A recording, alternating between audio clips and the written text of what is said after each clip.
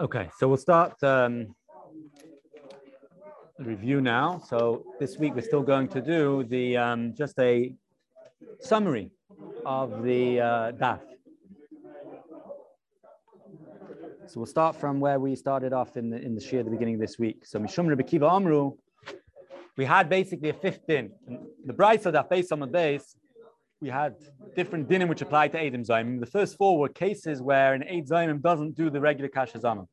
But the fifth din was a situation where Ein Eid Zayim Mishalem Al Pi Atzman.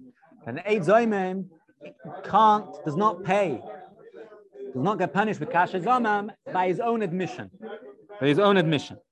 So what does this mean? It means to say that if he comes to Bezdin and he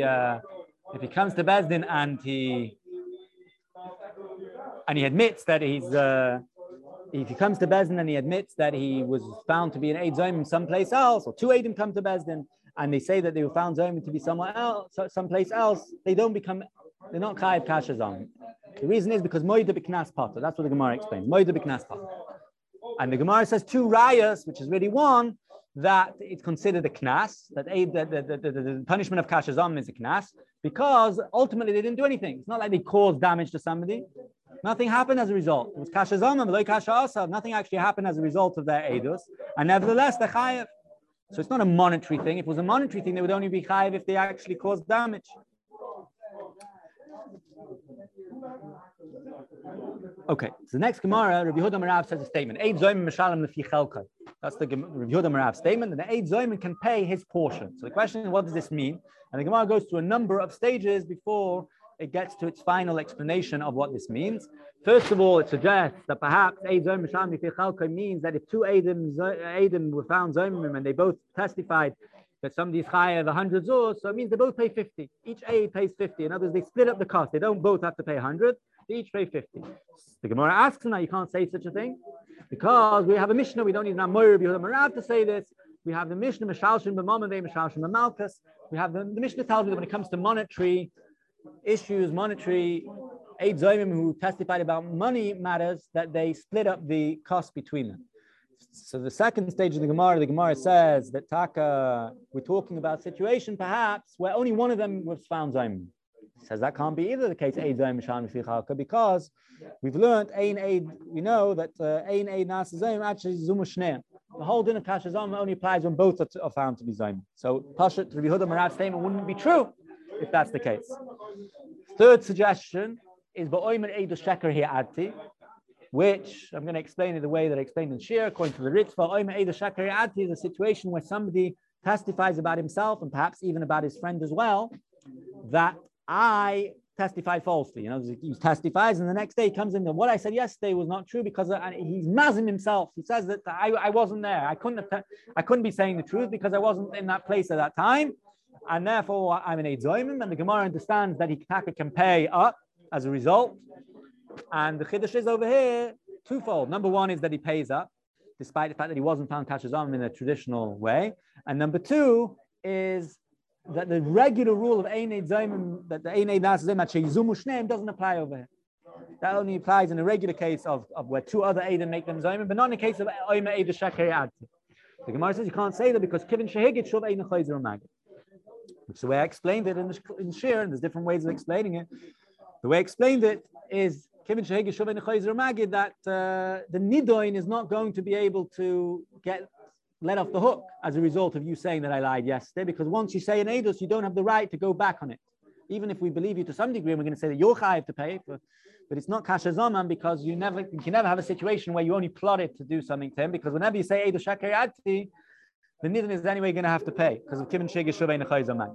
So finally, the Gemara says two more variations of the same type of tarets. That we're talking about a situation where the Eidim come and say that we were found Zayim in a different bezdin. But only one of them one Eid comes and says that we were found Zayim in a different bezdin. And the Chiddush of Yehuda Marav is Eid Zayim Mishalem Lefi Chelkai, despite the fact that only one of them is coming to say that he pays Lefi Chelkai. That Gemara asks, that can't be, because then it's not Rabbi Kiva. Rabbi Kiva says you can't you never pay Kasha Zaman based on your own admission. So Gemara says, yeah, okay, we have to tweak this a little bit. We're going to keep with the same pshat in general. We're going to tweak it. We're going to talk about a situation where the aid doesn't just come and say that I was found zoimim in the other bezdin, but he says I was found zoimim and bezdin actually was mechayev me money. When bezdin is mechayev money, so then it becomes not a knas. It's no longer a knas type of payment. Once the bezdin on mechayev money say you chayev, so then it becomes a chi of mammon. And if you're just telling me what happened in the bezdin over there, then you can be chayev based on your own admission because it's not knas, it's mammon. And once it's mammon, as I does baldin k'mei edim dami, the principle that a person does have the right and does have the koyach to be mechayev himself in inyoni and mammonus based on his own admission. And the chiddush is that although I might have thought that he's only testifying about himself, he's not testifying about his friend. Nevertheless, he still pays his portion. We don't say that this payment of Kasha Zamam only works if the Nidin is getting his full $100, his full amount, which he was, even if there's only one aid around, so he pays the half. So that's the first half of Amud of the Gimel Amud Aleph.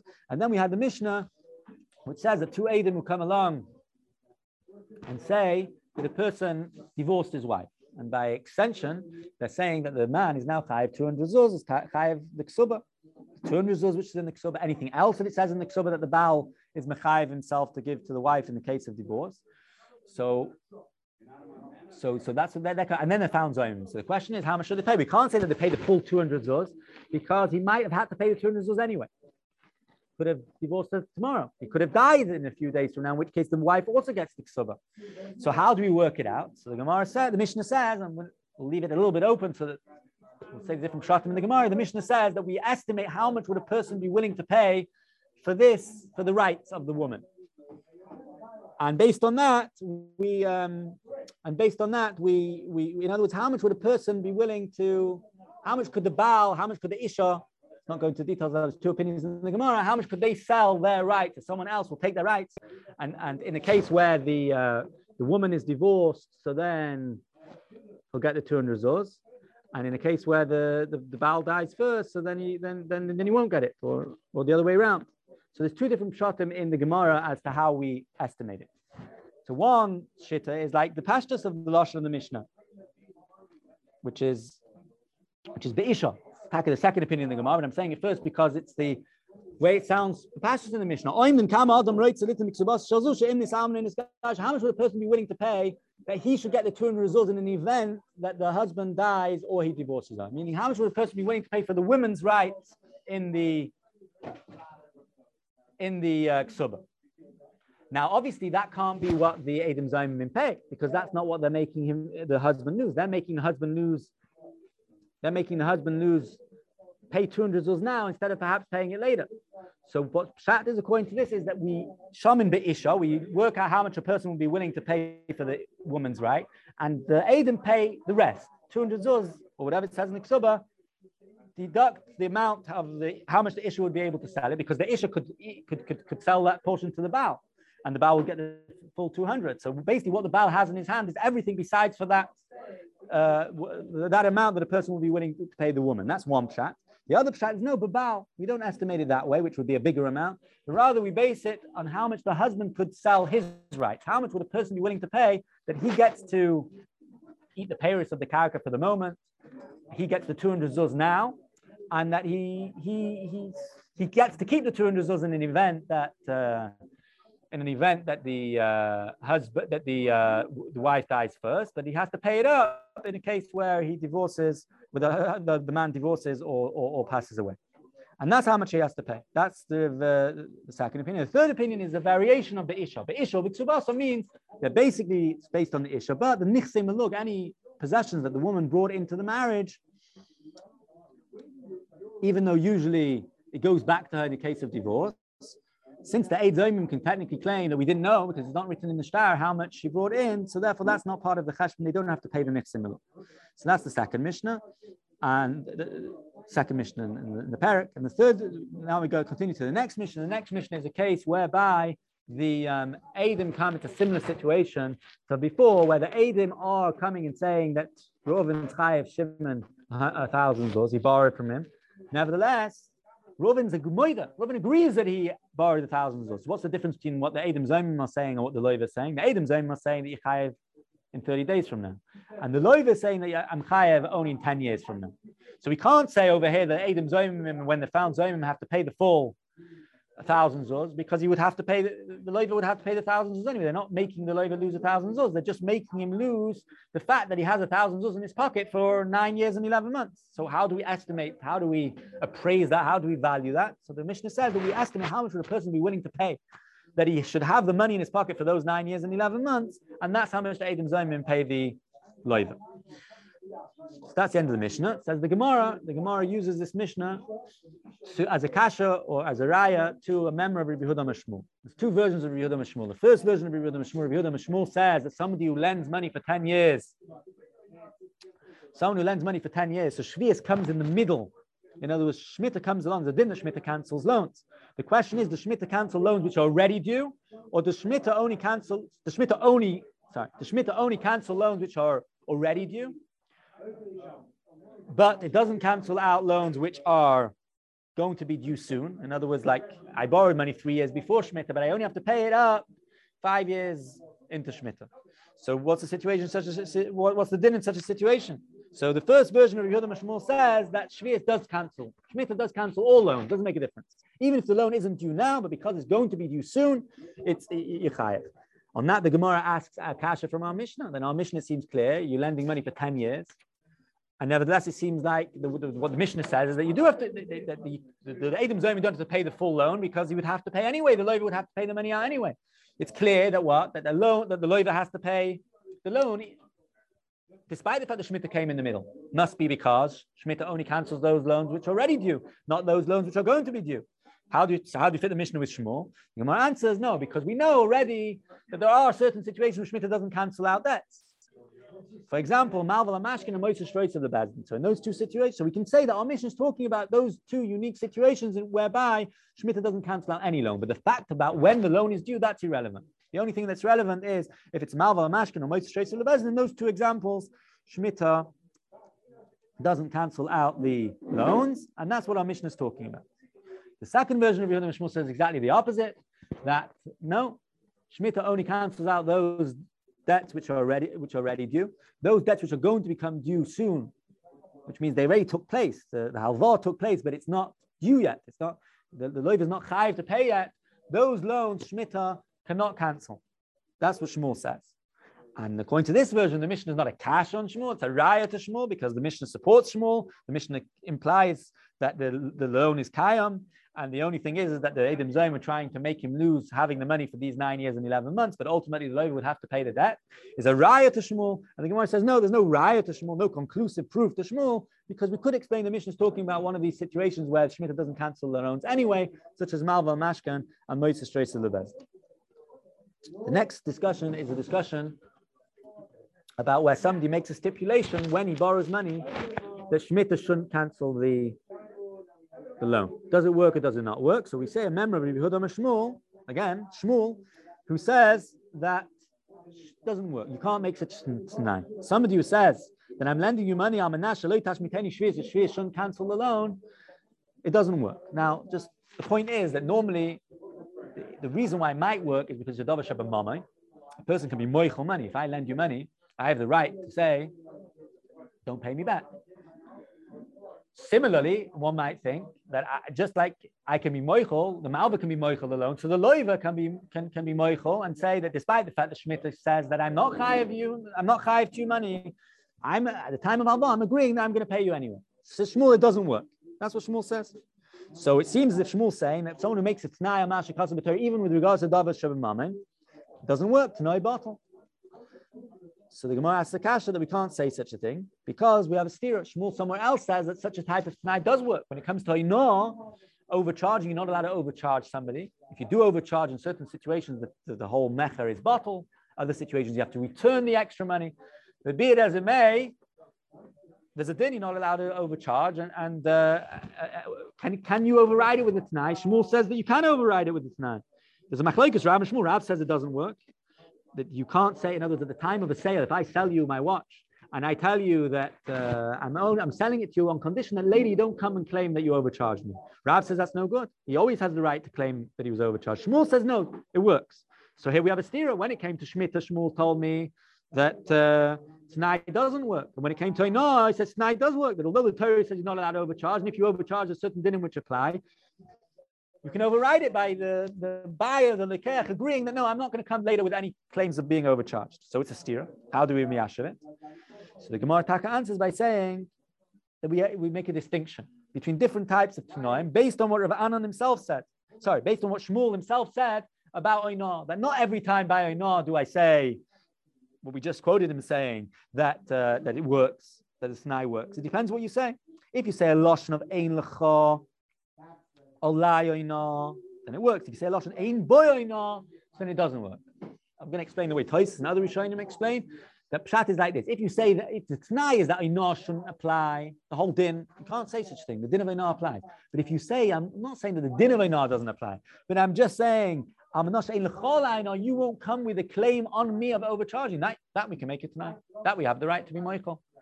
And that's why it works. So we say the same thing applies to Shmit, but it depends on the situation.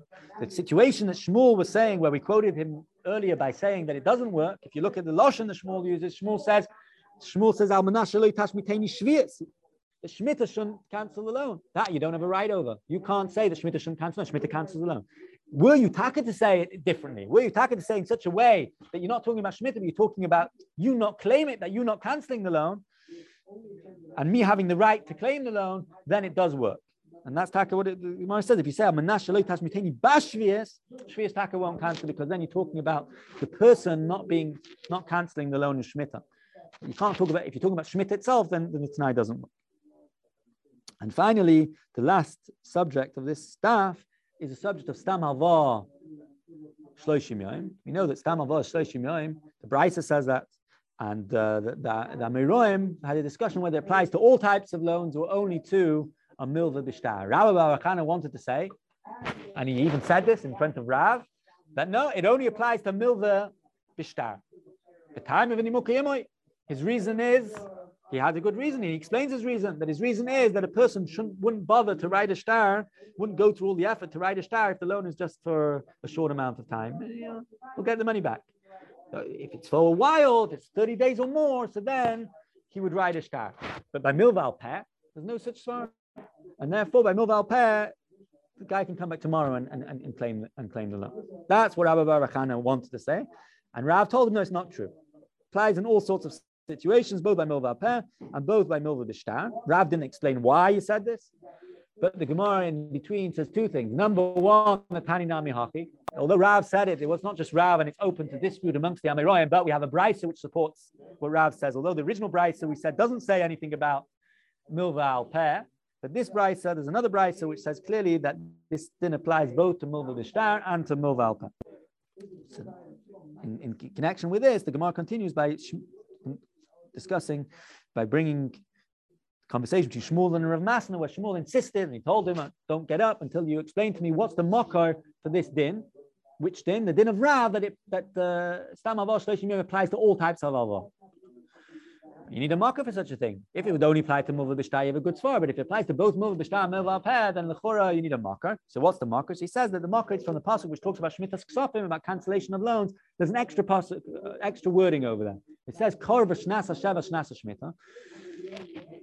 It says that when a person is worried, the Torah is warning those people who might, as a concern that Shemitah is coming soon, they might not lend out money because Shemitah is going to cancel loans. It says don't do that. You have to lend out money regardless. So when it talks about Shemitah coming close, it says Kor v'shnasa sheva shnasa shmita, but l'chor shnasa sheva shnasa shmita is the same thing. There's no need to say it twice. So the Gemara over here darshans that the shnasa shmita is referring. The extra word Shnasa Shemitah is actually coming to tell you there's another situation where you can't claim loans. Besides for the din that Shemitah you can't claim, the Shemitah cancels loans. Shemitah makes you not be able to claim loans. There's another time when you can't claim loans, which is during the 30 days of the first 30 days of the loan. And in other words, when the pasuk says Shnas Shemitah, it says that there's another year of Shemitah. Besides for Shnas HaSheva, besides for the 7th year when you're not allowed to claim, there's another year of Shemitah when you're not allowed to claim. What's this year of Shemitah? 30 days. Just a second. 30 days is not a year. So the Gemara explains that no, we see the concept of Shloshim Yom B'Shana Chashav Shana, and that's what we're saying, that yes, Shnas Shemitah in Orla, with regards to Orla, that if a tree takes root 30 days before Rosh Hashanah, so when Rosh Hashanah comes, a new year starts. So we see that sometimes 30 days can be considered a year, So we say that over here too, if the in the first 30 days, Shnasa Shemitah, there's a period of time, a Shana, Shloshim Yom b'Shana, which is Chashav Shana, whereby you cannot claim the loan. You have to wait to claim the loan. Okay, we'll stop over here.